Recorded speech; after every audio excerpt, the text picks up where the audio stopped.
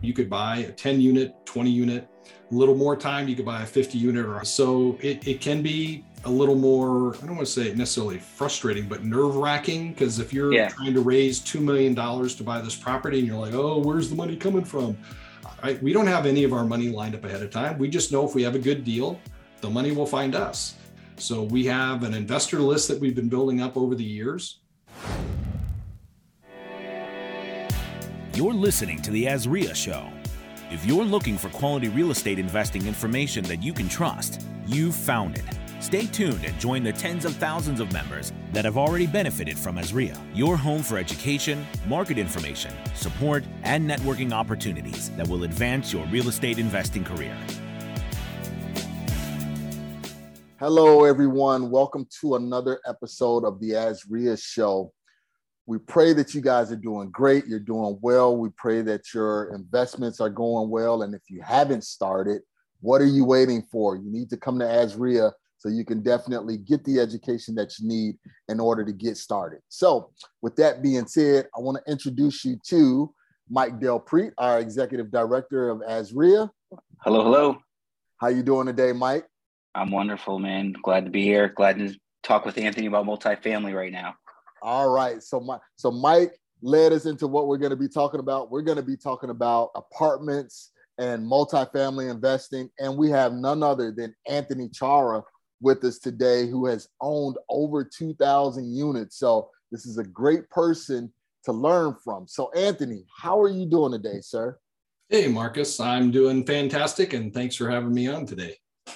Okay. Well, give us a little background, man. Where do you hail from and how did you really get started with investing? Because a lot of people hear 2,000 doors and that seems really unrealistic for them. You know, they're trying to figure out, how can I get this one house, let alone 2,000? So kind of take us back to the infancy stage where you first got started. What did that look like?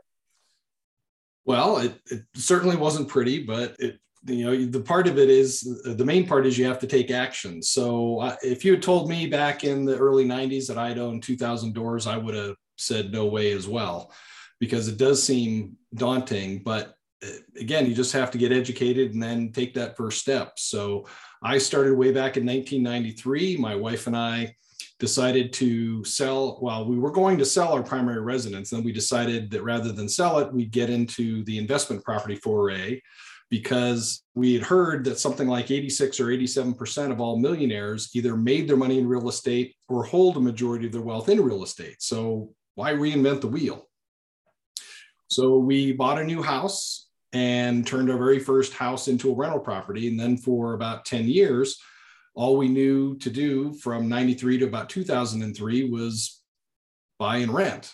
We didn't know that you could do wholesaling, didn't know you could do fix and flipping, had never even thought about buying apartment buildings. So we did that for about 10 years and then met our first mentor, a gentleman named Robert Allen. And Robert Allen was, you probably have heard of him. His claim to fame was a book that he wrote about No Money Down, which he wrote back in the 70s.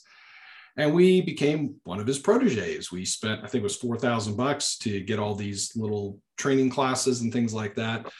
And we learned that you could become financially independent if you invested in real estate. We were kind of already on that path, but going to his classes kind of expanded our minds and we started doing more creative stuff. One of the first deals that I did is literally having somebody who was in distress, but not taking advantage of them. They literally handed me the keys to their house and said, "Thank you very much," and walked away.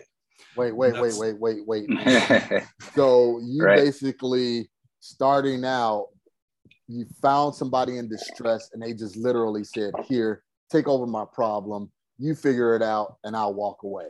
Yeah, that's exactly what happened. It was a husband and wife. And one of the things that you need to do is when you do get into creative real estate or investment real estate, you need to let people know that what you're doing, because we had a family friend who knew what my wife and I were doing, and she was sitting at lunch with a coworker, and the coworker was getting all teary-eyed talking about her son and his wife that are now getting a divorce. And the wife decided that she was going to pack up the kid and move back to Texas.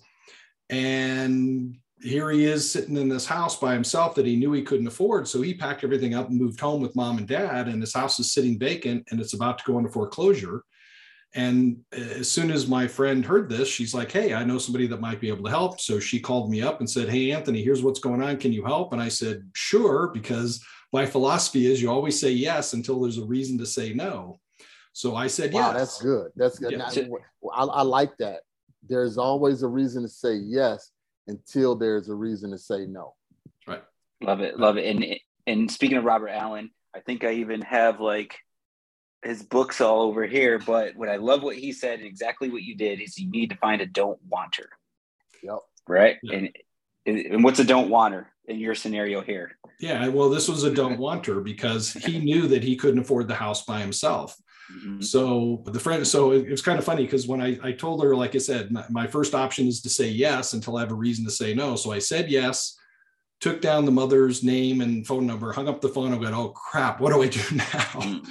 So all I did, it turned out to be simple, but it was scary to take that first step. I just went back to my notes and the stuff that I had learned from Robert Allen. And I went through the whole process. Is it in an area that I want to buy it? What's it worth? How much is left on the mortgage? All these different steps.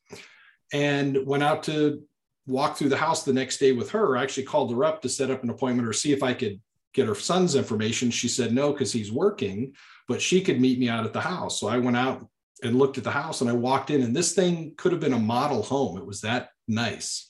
Wow. And literally when they moved out, they even took the dirt with them. I mean, they cleaned everything. It was spotless, wow. Moving ready.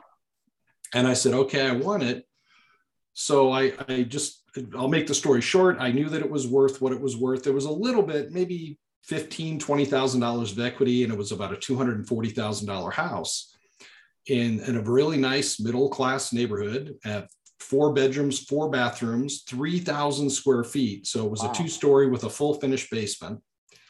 And I'm literally walking through. I had my notepad and everything ready to go. I didn't take a single note about anything that I needed to do because there was nothing to do to the property. Wow. And I called the person. I said, look, I like the house. What do you want to do? And he said, I just want to be done with it. Okay. And those were his exact words. I said, okay, here's what I can do. I can step into your shoes and take over your mortgage payments, and you don't have to worry about it from this day going forward, because I know that you've missed your January payment. You're about to miss your February payment. His lender had already told him that if you didn't pay by February 15th, they were going to start foreclosure. And he said, great, I just want to be done with it. Okay. So the first time I met him was at the bank where his notary signed a quitclaim deed. I didn't do it right the first time, completely right. Okay. But he signed a quitclaim deed over that, and I did that to his future ex-wife. She signed the quitclaim deed, sent it back to me, recorded it the next day, made the January payment, made the February payment. This was way back in 2004 and have been making the payments ever since. So there's a few things there to chew on. And if you guys are truly listening, you can hear that Anthony's first deal was a creative finance deal. That's amazing because a lot of people can't figure out all the nuances and the moving pieces of a creative finance deal. One of the things that I do like that you said is you didn't get hung up on trying to figure everything out. You said, what's the problem? What's the solution that you can try and come up with? And let's get into this and then just figure it out along the way. So you found this person. For one, guys, listen to what Anthony said. He said he let everybody know what he was doing. They knew what him and his wife was doing. Mm-hmm. So that's key number one. You got to get out there and you got to let everybody know exactly what you're doing. Anthony, just real quick, and this is maybe a little off topic, but how did you and your wife become symbiotic? Because, sometimes one person may want to do real estate and the other spouse may say, no, you just stick to the 9 to 5. We're living good. So how did that conversation happen? Yeah, that's a great question because my wife and I had a conversation way back in 1997 because my job was literally killing me. It was making me sick and tired. I actually, because of all the flying that I was doing for my employer, I had actually developed claustrophobia on a flight from Denver to Las Vegas. Wow. And it was nuts. So from that point forward, anytime I got on an airplane, I felt nauseated for 2 or 3 hours during the flight. And it was terrible. But then a little more detail, it took 2 years for my doctors to diagnose that it was claustrophobia, because for 2 years, they thought I had an ulcer. I was 24 years old. They thought I had an ulcer because of how my stomach felt the whole time. And it was finally me that figured it out, because it only bothered me when I was on a crowded plane, a crowded bus, a crowded church, a crowded movie theater, a crowded train, a crowded plane, anything that was crowded where I felt cramped or trapped. Mm-hmm. And so I told my gastroenterologist, could this be in my head? And he's like, well, yeah, it could be. So I spent 2 years with not really knowing what it was. And finally, when I figured out what it was a little bit easier for me to deal with it. And then fast forward another 20 years, and as quickly as it happened on a flight, it was almost completely gone after another flight.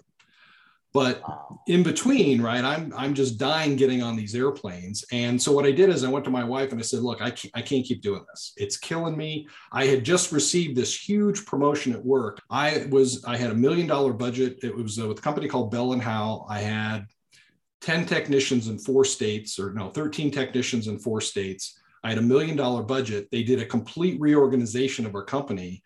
And they told me I was one of the lucky ones because I got to keep my job. I ended up with 35 technicians in 7 states. They tripled my budget to $3 million. And now I'm back on the road again, going from Colorado, New Mexico, the north half of Texas, or Dallas North, and Oklahoma and Wyoming. And it's like, oh, this is not what I want. And so I sat down with my wife and I said, look, this is not working out here. And so we had this conversation about how our lives, and I'll probably draw this at some time when I'm there next month on the board. But basically what people do is, right, for most people like me, it was, here's your job. And then you revolve around your job. So all of your vacation time, when you go to work, when you go home, your lunchtime, all that stuff revolves around your job. So what we decided to do in 1997 is we flipped that, and we decided what lifestyle did we want. And now we were going to create businesses that rotated around our lifestyle. Great. And so that's really when things started taking off in the real estate world. And of course, it exploded even more in the early 2000s when I met Robert Allen, and went from there, and then started the apartment investing in the mid 2000s. So that was kind of how we evolved from it. I went to my wife and I said, look, I can't do this. And she realized that if I'm not happy in my job and I'm not healthy, then that's going to shorten both of our lives as well. So she was on board with it. She understood it. And even though we do real estate investing, it's still me that does most of it, because that's not generally her focus. Usually what happens is when we find a deal, and we'll talk about it, but I'll find it, I'll show it to her, and then she'll either give it the thumbs up or the thumbs down based on her feedback. Love it. Perfect. So I guess in reality, what I'm saying is I work for her because I'm doing the work, and then she's just, the CEO that decides if we're going forward or not. You know what that's called, Anthony, from a male's perspective? It's called marriage. We always work for the wife. Mike, you got a question? Yeah, no, I'm just saying. So now, you went through the single family. I'm assuming those are your first deal was a single family, right? And then you said you're leading up to the 2004 range. You did Robert Allen, and then you got into multifamily. So maybe you could just kick off, like, what is multifamily to you? I mean, why, what made that transition from single family to multifamily? Well, can I jump in real quick? I'm sorry, Anthony, because Mike, I don't want you to gloss over, because Anthony could have went out there and tried to do this on his own and tried to figure it out, because he is a smart guy. Why did you decide to find a mentor? Well, so I do consider myself to be a smart guy, but I also, because I'm smart, and most of your investors there at ASREA are probably smart, you also don't know what you don't know. And I knew that I didn't know what I didn't know. So I knew that I wanted to get into real estate investing, but I didn't necessarily know how to make that transition. So that's one of the reasons I ended up at the Robert Allen event, is because we wanted to get into the real estate investing. And we started with baby steps. We started with single family homes. And of course, back then I didn't even have any interest at all in apartments, because it never even crossed my brain. Mm-hmm. But through his organization, I actually met another gentleman, a gentleman named George Antone, which you guys might have heard of. And George and I started partnering. We were the original apartment mentors way back in the early 2000s, like 2004, 2005. And one of the reasons we started with apartments is because we wanted to teach people. This is back when real estate was really hot before the market crashed in 2006 and 2007.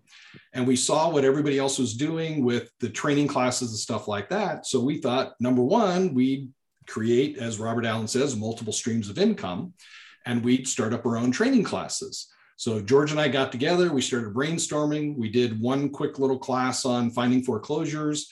And we said, okay, yeah, this looks good. It's something that we want to continue doing. We both enjoyed teaching, and decided, okay, but what do we want to do? Do we want to continue with the stuff that everybody else is doing, which is the foreclosures and the fixing and flipping and the wholesaling? Because there was just a lot of noise out there from a lot of different people that had been doing it a lot longer than us. And George said, well, he had experience with apartment investing. Maybe we should start teaching apartments, because back then there was only one other person that we had even heard about that was doing any type of apartment training. And we thought it would be a better step, a faster step to hit that avenue. So we did. We started putting together apartment classes. And way back then in 2004, I didn't have any experience in apartments. George did.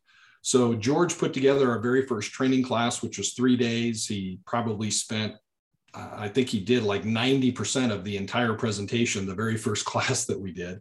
And I did about 10% of it, and learned again that I love teaching, and then learned more and more from George about apartment investing. And then we were also going out and doing our own deals. And at the same time realized that our pockets were only so deep.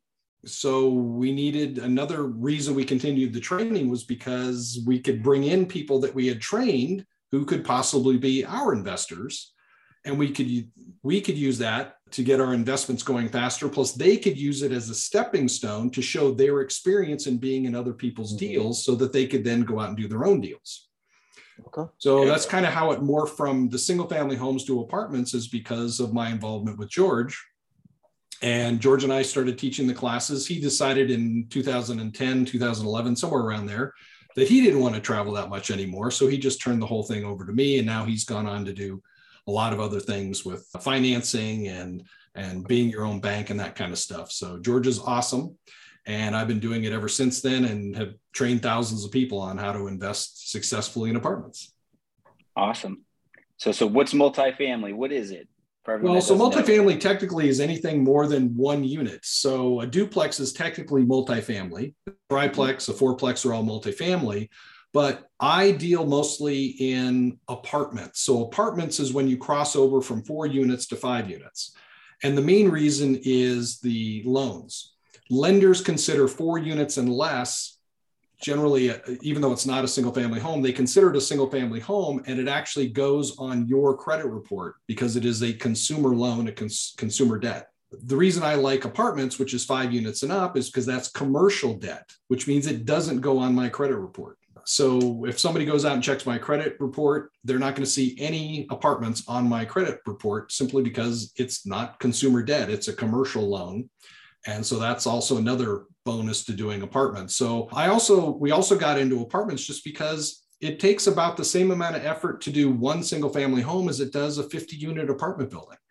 There's a little bit more time that goes into it, but it's not 50 times, right? If you think 50 times 1 unit, yeah, that's a lot of time, but it's not. It's maybe double. So the amount of time that you spend on a single family home, you might spend 2 to 3 times that amount to buy a 50, 100, 150 unit apartment complex. Wow. Amazing. So what makes someone, like, how do you pick the neighborhoods? Like so now you want to go to multifamily. We hear A, B, C, D. Do you look into any of that? How do you go about that? Yeah, absolutely. We look at the quality of the neighborhoods, because we don't want to buy in a war zone where people don't even want to go into that area, because there's all kinds of reports of gunfire or shootings or drug deals or gang activity or something like that. We generally buy in the B to C class range. There's all kinds of things that we look at in those particular markets. We look at things like the crime rates. We look at the school district ratings. I'd like to see areas where the schools that are in that particular area in the rating of 5 or higher, and that's on a scale of 0 to 10, and there actually are ratings of 0. So I want to see schools that are rated at 5 or higher in that market. Mm-hmm. I want to see a median household income of at least $45,000, because I want to make sure that the people that are living in my properties actually make enough money to pay the rent. Right. Of course. Right. That's important. I also want to see where the rent is a minimum amount too, where I'm looking around $750 or $800 per month for median rent. And there are properties out there in the area when we started up that were in the $350, $400, $450 range. And we thought, well, that was great because we could buy more units for less money because the income is lower. Therefore, you pay a lower purchase price. Mm-hmm. And what we found out, though, was that people that are only making, let's say, $400 or paying $400 a month in rent, theoretically, in order to be able to qualify and afford that house for income, when a property manager is screening them, they only have to make 3 times income to rent. So $400 a month rent means they only have to make $1,200. Well, you take a third of that or $400 out, that only leaves $800 left over for things like food, gas, clothing, cigarettes, whatever it is that they're looking to buy. Yep. And what we realized is that money doesn't go a long ways because they're still in the same area where a half a mile away, you could have a B-class property that's charging $1,200 a month rent. And now you go to a $1,200 a month apartment. And now in order to qualify for that, you have to make $3,600 a month rent. So at $3,600, you take $1,200 out, you got $2,400 left over. $2,400 compared to $800. And you're in the same neighborhood. That means you say that you pay the same amount for groceries, the same amount for gas, the same amount for everything, your cable, your phone service, everything. But you've got $2,400 to spend here or $800 to spend here. Who's going to have an easier time making rent? Interesting. Exactly. Yeah, absolutely. The person that's making more money and is actually spending more money on a monthly basis for their apartment unit. So we started with lower end stuff. We now look for higher end properties. So we're looking for a median rent, at least $750, $800 or more is preferred, because that way we know people in that area, if they're able to pay $1,000 a month for rent, they're making at least $3,000 a month in income. So they're going to have more disposable money left over, because if they don't, they'll just be struggling every single month to make the rent payment on time. Great. Are you doing this like are you local? Do you just do this like where you live, or do you do this nationwide? Where do you recommend? I do it nationwide. As a matter of fact, I don't own any apartment buildings in Colorado, which is where I live. I live in Denver. Okay. And I've got single family homes and condos here, but I haven't been able to buy any apartments because the numbers just haven't worked out the last few years, because Denver's been such a hot market that the prices are just going through the roof. And I've been hesitant to pull the trigger. It's a lot easier as well for me to pull the trigger in another market for a couple of reasons. One is because you can usually get better price points outside of the Denver area. And number two, I usually, in a lot of cases, I'm partnering with some of my students, and the students are there to manage the day-to-day operations because it's in their backyard. Got it. Which frees me up so I don't have to be spending all the time managing every single property that I own. Let's take a brief break, hear a word from our sponsors, and then when we come back, Anthony, we're going to talk about, one of your first major acquisitions. What did you look for? I know we talked about, the crime rate, household income, everything like that, but where were you at psychologically when you were ready to pull the trigger on that first major acquisition? So when we come back, we'll be back with Anthony Chara here in one moment. Are your real estate dreams on hold? With work, kids, everything else going on, time is limited. Most days you feel like the world's on your shoulders. You might even say to yourself, if I just had someone to lean on and push me in the right direction, I know things would happen quicker. Well, then you need to check out the Deal Finders Club, a community of investors eager to close more deals, sign more contracts, and just get ahead in life. The DFC provides weekly coaching, thriving online community, and all the education you need to be confident. DFC is your fastest path to closing more deals. To learn more, head over to azdfc.com. That's azdfc.com. All right, AZREIA family members and friends, we are back with Anthony Chara, and we're talking about multifamily investing. And right now, Anthony, so you started out with the single families, and then you pivoted to doing multifamily. You had a mentor and a partner that showed you how to do that, but still, there's some unknown factors. So how was it? What was your psychology when you made that first major acquisition for that huge multifamily? Well, I was ready to go and look for something bigger. And being partnered up with George made it very simple because he already had that experience where I didn't. But he didn't have a lot of experience. He definitely had more than me, but not as much as some of the people that we ended up partnering with. And here's what I mean by that. It's one thing if you just jump out and you decide that you're just going to start investing in apartments. But if you've never done it before, you may have a couple of hurdles to overcome. Number one, do you have enough money to do it yourself? And if you do, that's great. But number two, there are some lenders that if you don't have the experience, even though you have the money available, they still may not loan you any money to buy a large apartment complex. And since George and I were, George, like I said, George was seasoned, but I had no experience. We were okay. And one of the ways that we got our start was by partnering with other people that did have that experience. So the first couple of deals that we did, we actually partnered with someone else who already had the deal. And what we did is we didn't know what was called this at the time, but we created something called the fund of funds, where we raise money from our investors to invest in somebody else's investment. So they were raising money themselves for their own deals. And then we came in with a group of investors that invested in that particular project. And we basically went on their coattails. So as they were doing their deal, we were following right along with them and became an integral part of that process. So that after we did, I think 3 or 4 of those, now we were at the point where we could go out and do our own deals. And we could show our investors, hey, here's 3 or 4 deals that we've been a part of. Here's how we've been involved in those deals. Now we're going out on our own. And we've been able to raise millions and millions of dollars going forward to get that done.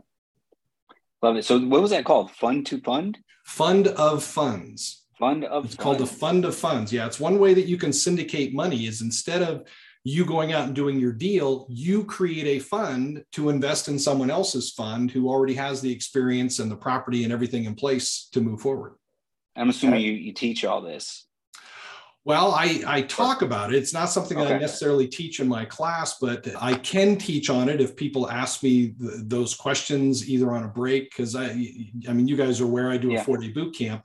It's crammed with just the basic information about how to analyze and buy an apartment building. Correct. And some of the stuff that I just mentioned about raising money in the fund of funds and things like that, I talk a little bit about it in the financing section of my class, but there's so much more stuff into it. There's another day or 2 or 3 of information that you could go into just on raising money. Yeah. So you'll go down the path of how to leverage and raise money for your deals, not so much the tactical each program. Is that where you're Correct. We do talk about leveraging the funds and getting a loan with an actual lender, but I do talk a little bit about if you don't have let's say $1 million for down payment and closing costs. So you get a $3-4 million loan from a bank, but you don't have $1 million for the down payment and closing costs. How do you get that? And I do talk a little bit about that, but we don't have time to go into the intricate details of, like you said, the fund of funds and the legal aspect of how do you create the paperwork. And what I do is I recommend that you get a really good SEC, a Securities and Exchange Commission attorney. They can step people through that. We do have a class on how to structure deals, which is an extra 2 days. There are other people out there that teach about raising money and do a very, very good job at it. So I could recommend some of those as well. Awesome. I mean, that's I'm sorry. Go ahead, Mike. No, I just want to hear more about the deal. Go back to that first deal you brought up. There we go. That's where I was headed. Well, so the first deal was found by a couple of my students. They found a gentleman in Shreveport, and the one student was buying single family homes, and he was looking to buy a portfolio from this one person. And he said that they went out, I don't remember if it was golfing or fishing or something, but they were spending the day together, and the guy was just grilling him on what he was doing and why he was doing it. And he said at the end of the day, the guy turned to him and said, well, why are you buying single family homes? You should be buying an apartment complex. And he's like, well, that's interesting, because he had just taken the course that George and I had. So he said, well, we happen to have one. It was 98 units, and they were looking for somebody to partner with them because they were going to fix it up. They were going to refinance it. And then when they refinanced it, they were literally looking just to take $1 million out and then give the property to the person or people that partner with them. So we thought, well, this sounds like a great idea. He brought it to me and George. George and I looked at it. It looked great. We need to raise $300,000 to partner with them. And so we started going out and talking to SEC attorneys. This is where we found out that it was going to be very expensive, like $25,000 to $30,000 to do what's called a private placement memorandum to raise $300,000. We thought, well, that's ridiculous. Why come up with $30,000 to only raise $300,000? Mm-hmm. So we asked around because we didn't know what we didn't know and said, look, is there a way that we can do this? And it's not that expensive, but at the same time, stay out of trouble with the SEC so that we don't get thrown in jail or fined because we're raising money the wrong way. And we actually found an attorney who said, well, yes, there is a way you can do it. And I think it ended up costing us like $2,000 or $2,500. And that was if we had a small raise, which it was only $300,000. If we had a limited number of people, and I think we ended up with 6 people investing. But the caveat was you had to keep everybody actively involved in the deal. Okay. And we said, okay, great. How do we keep them actively involved? What does that mean? And the attorney said, I don't know. And I said, what do you mean you don't know? She said, well, the SEC guidelines says that the investors just have to be actively involved, but the guidelines don't say what actively involved means. So you literally have to make it up as you go and just try and keep people active. Okay. So we had monthly webinars. Actually, back then, it wasn't even webinars. Back then, it was conference calls. Mm-hmm. So we had a monthly conference call. We invited all the webinars to it on a monthly basis. We invited the property manager. We talked about what was happening at the property, what was going on with the income, the expenses, the vacancy, what was the manager doing to increase rent, increase occupancy, increase NOI for us on the property for the investors. And just tried to keep them involved and invited them into as many meetings as possible. If we needed to, let's say we wanted to change rubbish companies, we could pick one of the people and say, hey, could you go out and do some work and contact different rubbish companies to see if we could save some money or get a better coverage or better, more pickups or something. Okay. And so by them making those phone calls, in our opinion, that kept them actively involved as opposed to just being somebody on the sideline as a passive investor.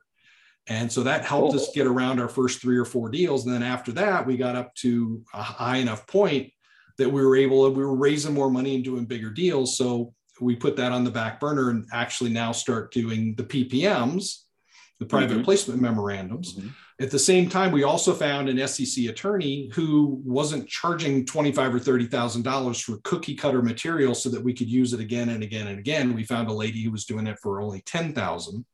So that made the transition a lot easier as well. So it was 90 units. The first one was 98 units. Wow, that's great. And so like multiple parties, right? So you had 6 investors, that you and George, the person that found the deal, was it?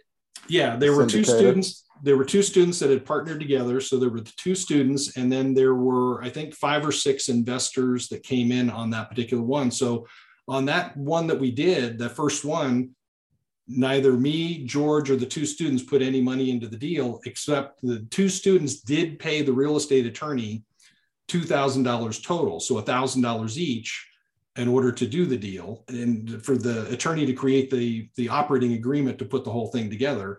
And that was it. Wow. So we were able to find investors who believed in us, they believed in the deal, and gave us $300,000 to move forward with it.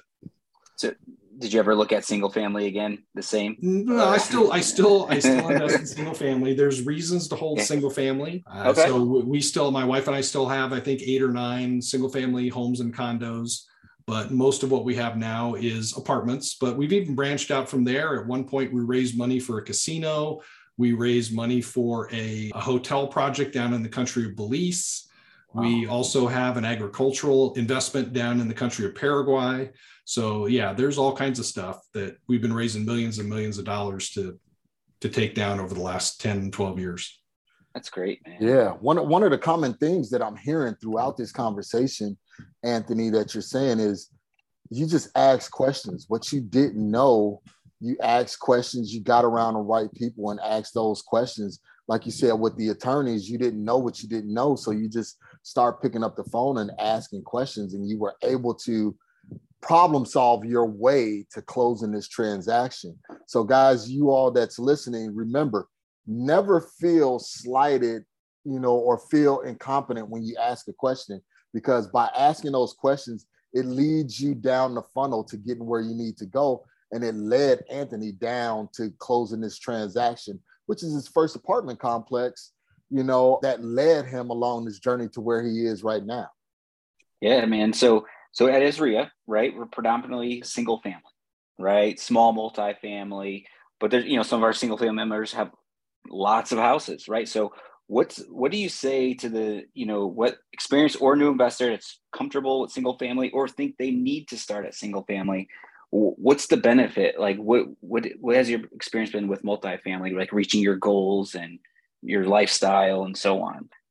Yeah, I'll tell you, I wish I had actually started with multifamily because I did what most people do. It wasn't even on my radar. I wasn't even thinking about apartments back then. It wasn't even that close. So for me, it was a normal transition, or it wasn't even a transition. It was just all I knew was buy single family homes. Right. It wasn't until I went to some of the Robert Allen classes that all of a sudden I realized, holy crap, I can buy an apartment complex. And started doing that. And of course, George also helped expand those thought processes because it's about thinking big. For the same time and effort that it takes you to buy a single family home, you could buy a 10 unit, 20 unit, a little more time, you could buy a 50 unit. So it can be a little more, I don't want to say necessarily frustrating, but nerve wracking. Because if you're trying to raise $2 million to buy this property and you're like, oh, where's the money coming from? We don't have any of our money lined up ahead of time. We just know if we have a good deal, the money will find us. So we have an investor list that we've been building up over the years. Go back, Anthony. Say that again. Say that again. If you find a good deal, the money will follow. Okay, there you go. So everybody, you hear that. Yeah, if you find a good deal, the money will follow. Now, here's the caveat, though, because I actually had this conversation with a couple of women years ago at a real estate event here in Denver. They came up to me and they said, hey, we got this great opportunity. It's a $500,000 house and we'll wholesale it to you for $450,000. Woo. And I said, woo, yeah, it's exactly woo. I said, wow, that's if anybody's listening as a wholesaler, that's not a deal. It's only a 10% discount. You're looking for 20, 25, 30, or 20, 30, 35, 40, 50% discount on a wholesale deal. I said, well, that's not a deal. And one of the ladies actually said, well, we don't get it. Our mentor said, if we find a great deal, the money will follow. And I said, keep in mind, who determines whether or not it's a good deal? Buyer. The person with the money. Yep. So to them, it was a good deal, but see, they were going about it the wrong way. What they should have been doing is trying to find a retail buyer who wanted to buy a home that they were going to live in themselves for 10% off. What they were doing is telling everybody it was a wholesale deal at a 10% discount, and wholesalers aren't trained to look at a 10% discount as a deal. They want a 30, 35, 40% discount because they realize they're going to have to go in and do work to it, fix it up, increase the value, and then make a profit on the back end when they sell it. And you realize it on the front when you buy it, but the profit is actually achieved when you sell it on the back end. And they didn't get that part. So I tried to explain it to them that ultimately whether or not it's a deal is based on what the person who has the money thinks about it. So absolutely. Good point. That's what they didn't think of. So to me, what I've learned over the years is if I think I've got a good deal, I think I know my investors fairly well, that if I go out and start talking to them and saying, hey, here's a deal, here's how we're going to make money. We've got cash flow coming in. We've got these tax benefits. We've got the appreciation that's going to come in from the market and what's going on with increasing rental rates. And we're going to lower the vacancy and we're going to pay down the mortgage this amount every single month. And all of a sudden you look at a deal that looks fairly thin just based on cash flow, and you start adding in all those other things. And the next thing you know, this is where the wealth is created from the equity buildup of paying down the loan, the appreciation because of rising rental rates that are going up 5, 10, 15% in a lot of markets around the country, including Arizona. And that's where a lot of that wealth comes in, especially with what's happening with inflation. A lot of people right now are sitting on the sideline thinking, oh, inflation, I don't want to get into buy a house or an apartment complex because inflation is out of control. It's like, no, you don't get it. If we're in a high inflationary time, you need to buy and own real assets. And homes and apartments are real assets. Precious metals are real assets. Yeah, so you can capitalize on that inflation. Exactly. If you're just going to let your money sit in an account and wait for the market to turn, Right now, inflation is about 8% a year, which means every year you're losing your money's losing 8% purchasing power every year while it's sitting in a savings account. Now, it doesn't mean you shouldn't have money in a savings account either, right? You have to have money over there in case an emergency comes up. Mm-hmm. But if you have money that's sitting on the sideline that you want to use for an investment, but you're not because you're waiting for the market to change. Yeah. Well, it goes. Well, another part of that is that's a problem for not just you, the operator, but there's people out there with that money sitting there, not knowing what to do with it, and that's how you can help them and get the funds for Absolutely. Your deal. So since we talk a lot about borrowing money, commercial loans, and when Marcus brought up you were creative on your very first single family, what has your experience been with multifamily and creative opportunities, seller carryback, subject twos? Do you find those, since they're bigger deals, they may come along quite often, or have you done those? Yeah, my students have. So I've done them on single family homes, and I've taught my students how to do them because you can do those creative deals on apartments as well. Mm-hmm. With the larger projects, generally, you're not going to get any type of creative financing where the seller's interested in carrying back any type of money or doing like something like a master lease option.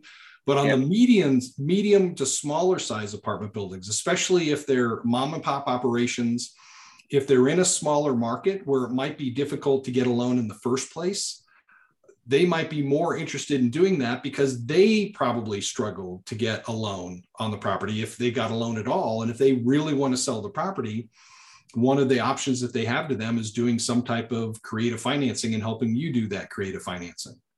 So I've had a couple students who have actually been able to convince their sellers to do zero interest seller financing on a couple of different projects.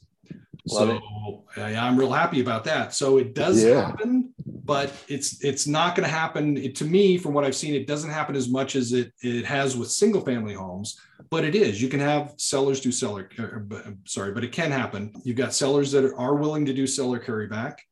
You've got sellers that are willing to do something called a master lease option, which for your listeners, if you've ever done a lease option, it's the same exact thing as a lease option, mm-hmm. but it's called a master lease because instead of having one lease for one property, you have one master lease for all of the units. So if it's a 100-unit apartment building, right, you have one master lease that allows you to lease the entire 100-unit property from the owner, and then you get in there and you now control everything, and you have an option, a separate document that is an option that allows you to buy it at a preset price at some point in the future.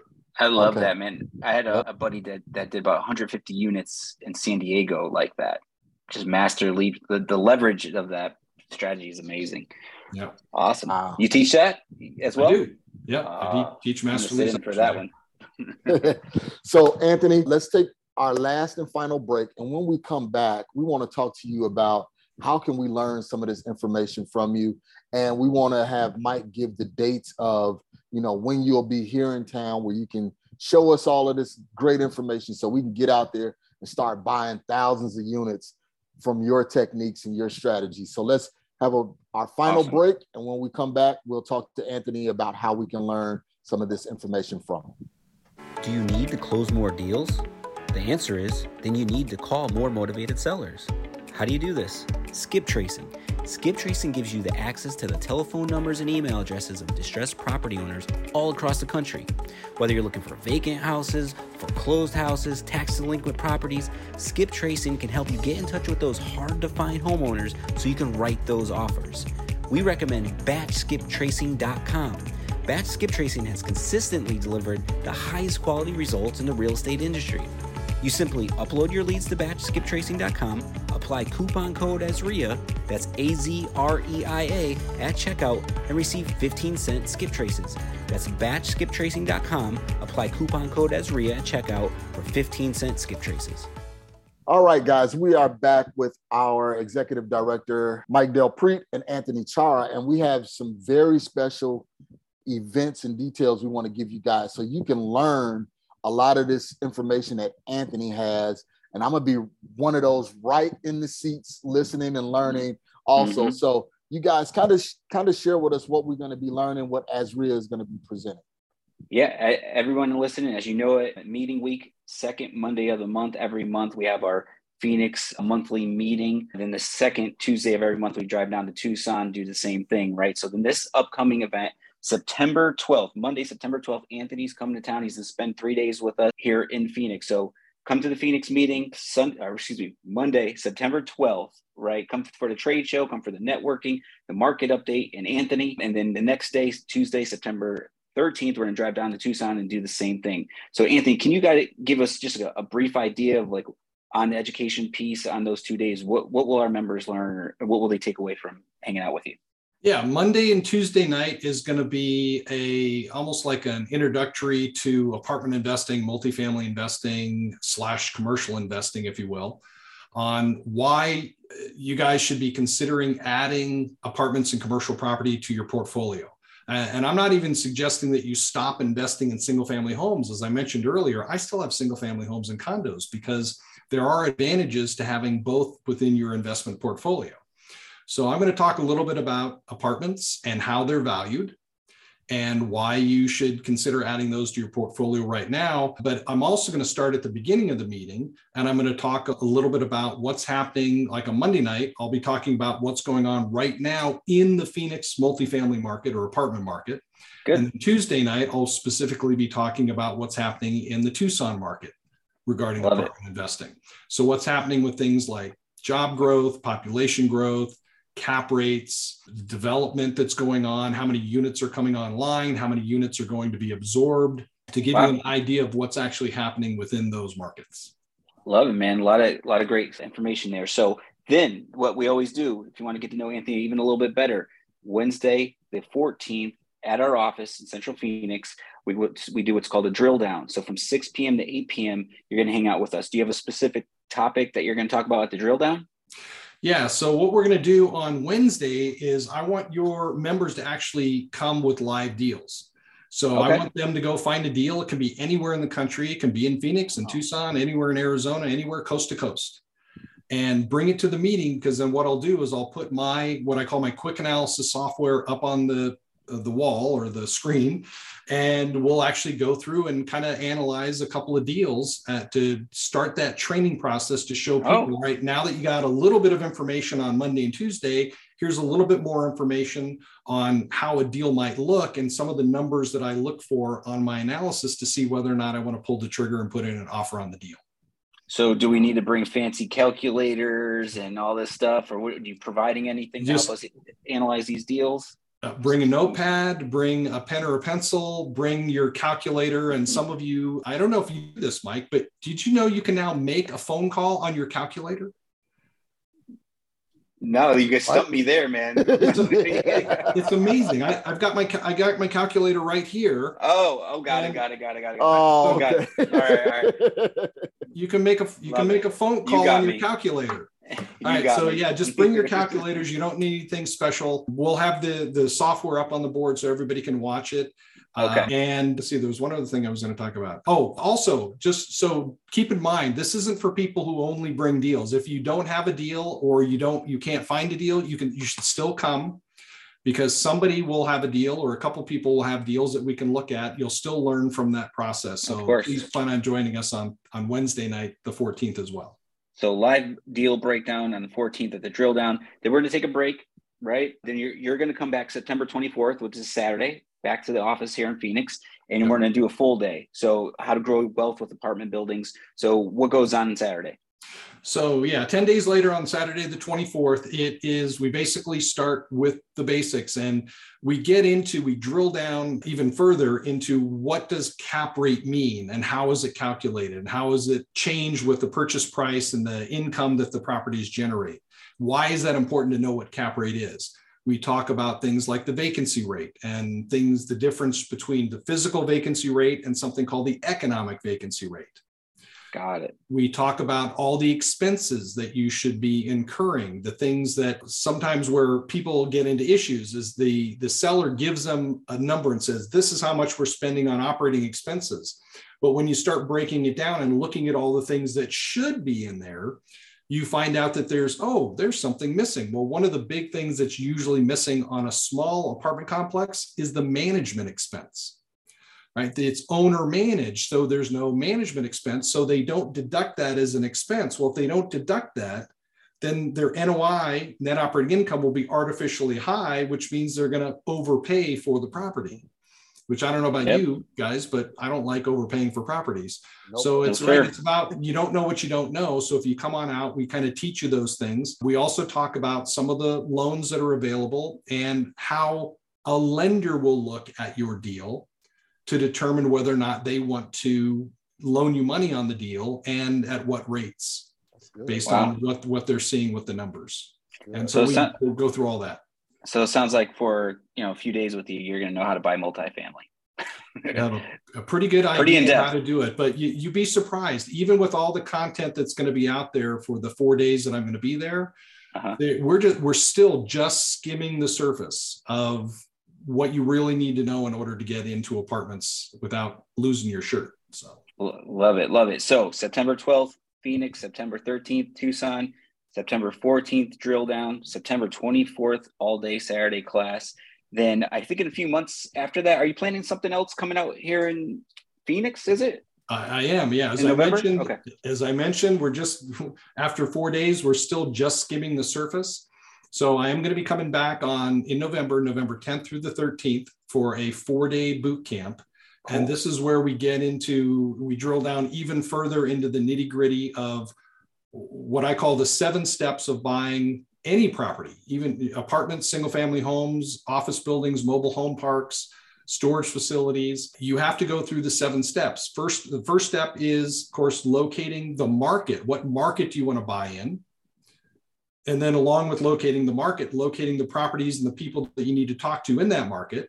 Then we go into analyzing the deal, making the offer, up to the due diligence, the financing, negotiations, all the way through to the closing table. So there's a lot of stuff that I teach in that class that even at the end, if people decide, this is great and I learned a ton, but I still want to do single family homes. Well, first off, I would recommend that you add apartments. Don't stop doing single family homes, but add multifamilies. It's not, like I mentioned, it's not that much more to go from buying one single family home to a 10 or 20 unit apartment building, or even a 50 unit apartment building. And you'll multiply your wealth that much faster. But there's a lot of stuff that people are going to learn that they can utilize if they still continue with their single family home investing, that they're probably not doing now, because they just know, well, the comparable says it's worth $300,000 and they're selling it for $290. Must be a deal, buy it. Because they're buying it at a slight discount. There's so much more that goes into your deals. And one of the big things that I talk about is the different classes is specifically with the management. I talked about a lot of smaller buildings where that management fee is not included in the operating expenses for the property because it's owner managed. And a lot of people think, well, I'll just manage my own property. There's probably a lot of people watching right now that manage all their own single family homes. But to me, this is about investing. And if you think about it, if you invest in the stock market, how many people bought a stock and then the next day went to that company and applied for a job so they could get hired on at the company and then watch the management team to make sure that they were taking care of their money correctly? Right? You don't do that, right? Because they're an investor. Well, it's the same thing with real estate. If you're a real estate investor, then to me, you shouldn't be going out and cleaning the home and painting it and clearing stuff out and showing the unit to renters and taking applications. That's a job. So for me, it was an easier transition to go from a single family home to a large apartment complex, because now I know I'm not going to have the time to do it. I have to hire somebody. And as we step through that on Saturday, and again through the 4-day boot camp, you're going to know that the numbers, this is true real estate investing, because the numbers have to afford all of your expenses, including the manager, your maintenance, your repairs, your taxes, your insurance, and everything else. And if it doesn't, you don't buy the deal. You walk away. True. It's okay to walk away. It is okay to walk away. All right. You heard it from Anthony Chara. Wrap us up, Marcus. Do your thing. So guys, you heard all of the dates, you got all of the information, you heard from Anthony Chara, you heard from Mike. I'm going to be there, so you guys be there. Remember, September 12th, 13th, 14th, 24th, and November 10th through the 13th. If you want to learn about multifamily investing, you got to be there. You got to hear from Anthony. Anthony, I appreciate you. Thank you so much for jumping on and educating the AZREIA family and the great state of Arizona on multifamily. Thanks, Marcus. Thank you for being here. We'll see you in a couple weeks, man. Thanks, Marcus. Thanks, Mike. And we'll see all you guys on September 12th, 13th, 14th, and 24th. You got it. All right. Thanks Sounds again. good. Thank you. You guys know what to do. Get out there, take massive action, and we will see you at the next AZREIA event. Thanks for listening to the AZREIA Show with your hosts, Marcus Maloney and Mike Delprete. We hope you enjoyed this episode. If you found this information valuable, head over to AZREIA.org and learn more about our community.